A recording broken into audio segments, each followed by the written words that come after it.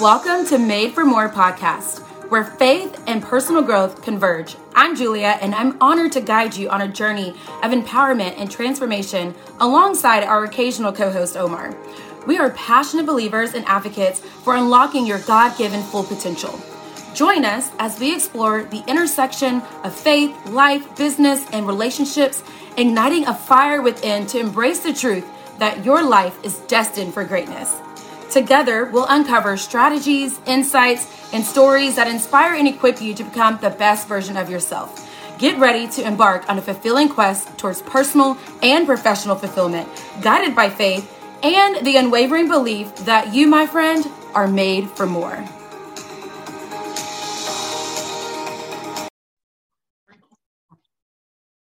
Hey, you guys, welcome back to another episode. I am pretty pumped about this one. Now, you can either tune out, not really take this seriously, or you can let this change your life because it literally changed my life. Miracles still exist if you believe them. And this is the pathway to miracles. So, stop what you're doing, tune in, perk up, pay attention. I was in a moment of honestly desperation, which is interesting that it was actually mentioned in this church service when you're just kind of desperate for a miracle, for some help, for some breakthrough.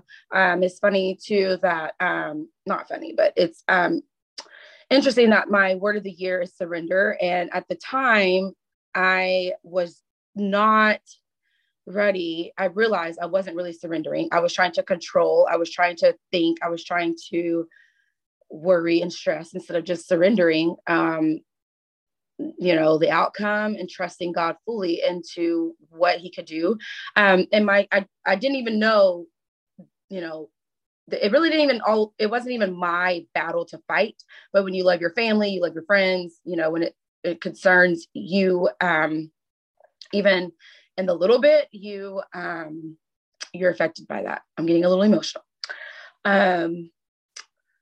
So when I chose my word surrender for the year, it more so meant surrendering, my career and my future career. Like, what's my 5-10-year plan in my future career, right? Like, I got to surrender my next steps with that. Surrendering my love life, like surrendering what that looks like for the next, to come. Like, I try to control so much of that. And, things weren't really changing. And I realized I am not letting God really take the wheel. And I'm such a planner. I'm very goal oriented. A lot of y'all know this about me. I'm super driven. I usually, hit my goals and things. And it's not me, it's God. And I give him all the glory for who he's created me to be and the talents and gifts he's given me. And so but I realized I've got to just let go. I'm not doing a vision board this year, 2023. I'm not doing a vision board, even though my vision boards have always kind of, for the most part, been successful for my business, for my life and everything. And I've had stable career and I've had stable, dating life, relationships and things like that. But it's still not where I truly want it to be, obviously, whenever you're almost 36 and you think you're going to be somewhere, whatever. So I'm just okay, at this point, I'm not going to stress about it anymore. I'm going to surrender it. But lo and behold, I didn't know I was going to get this other curveball in my life about some other things with family. So long story short, I allowed it to stress me out. I allowed it to take me out and stress me out to the point where I'm worrying about other people in my family. And then what does it do to, my mom or my, whatever. So then I just was like, I have to surrender this. And then I was sitting in this church service, and basically it was the perfect timing. It's one of those moments where you're just like, Lord, I know church, I need to go to church. I might hear a message that I need to hear. And sure enough, it was one of those messages that you need to hear, whenever you're like, okay, God, I know this was for me. There's thousands of people. Gosh, I was not expecting to cry during this podcast episode. There's thousands of people in this church service And you've been hearing my prayers, and you've been knowing my pain and suffering. And there might be somebody else that needed to hear this message too, but I know this one's for me, you know? And it's very specific. And one of those messages that I'm like, it's not something that everybody would need to hear, you know, like in that moment, in that season. It'll apply to them later, you know? So this is a message that you won't need right now if you're not in this season, but it'll apply to you later. So I want you to like tuck it in your pocket and keep it for when you need it. Okay. So, or if it is in a season that you need it right now, apply it. Okay. So it goes back to, it's actually in the book of the Gospels. It's mentioned in more than one spot, but I think he was talking about it in John, but I'm going to talk about where it's in Mark, where like, you know, like a mom has a son that's like possessed, and they're trying to drive out like the demons, and they're just like Lord, like, why can't we drive this demon out? Like, what's going on? And like, we're trying to pray, and they're like saying this to Jesus, and they're just like, you know, this is not something that, you know, like you guys can do. Like, it's got to be supernatural power. Like, only God can do this. So long story short, sometimes your prayers, like sometimes we do these little cute prayers. You know what I'm talking about? Like when you do like Lord, like I need you, like God, like this is difficult, this is heavy, like I just need you right now, like I just, like, you know, like this is hard. That's a cute little prayer. Then you need to do one of those desperate, like, I need your supernatural healing, your supernatural power, like when you're desperate for the Lord type of prayer. And so, and look, when you really want to feel the Holy Spirit, like when you really want to have faith that the prayer can perform a miracle, like one of those type of prayers. And so what, you know, this pastor was talking about was like, he said back, you know, like back in the day, like, I can't remember who he was like the name of the person he was talking about, but he was saying like this person would do like these big mighty prayers, like, and he would pray so hard that there would be like blood coming out of his nose. Like that's how powerful he would be praying. So he's like, if you need a supernatural miracle and you need like some supernatural power, and you know, like, then you need to do some supernatural praying.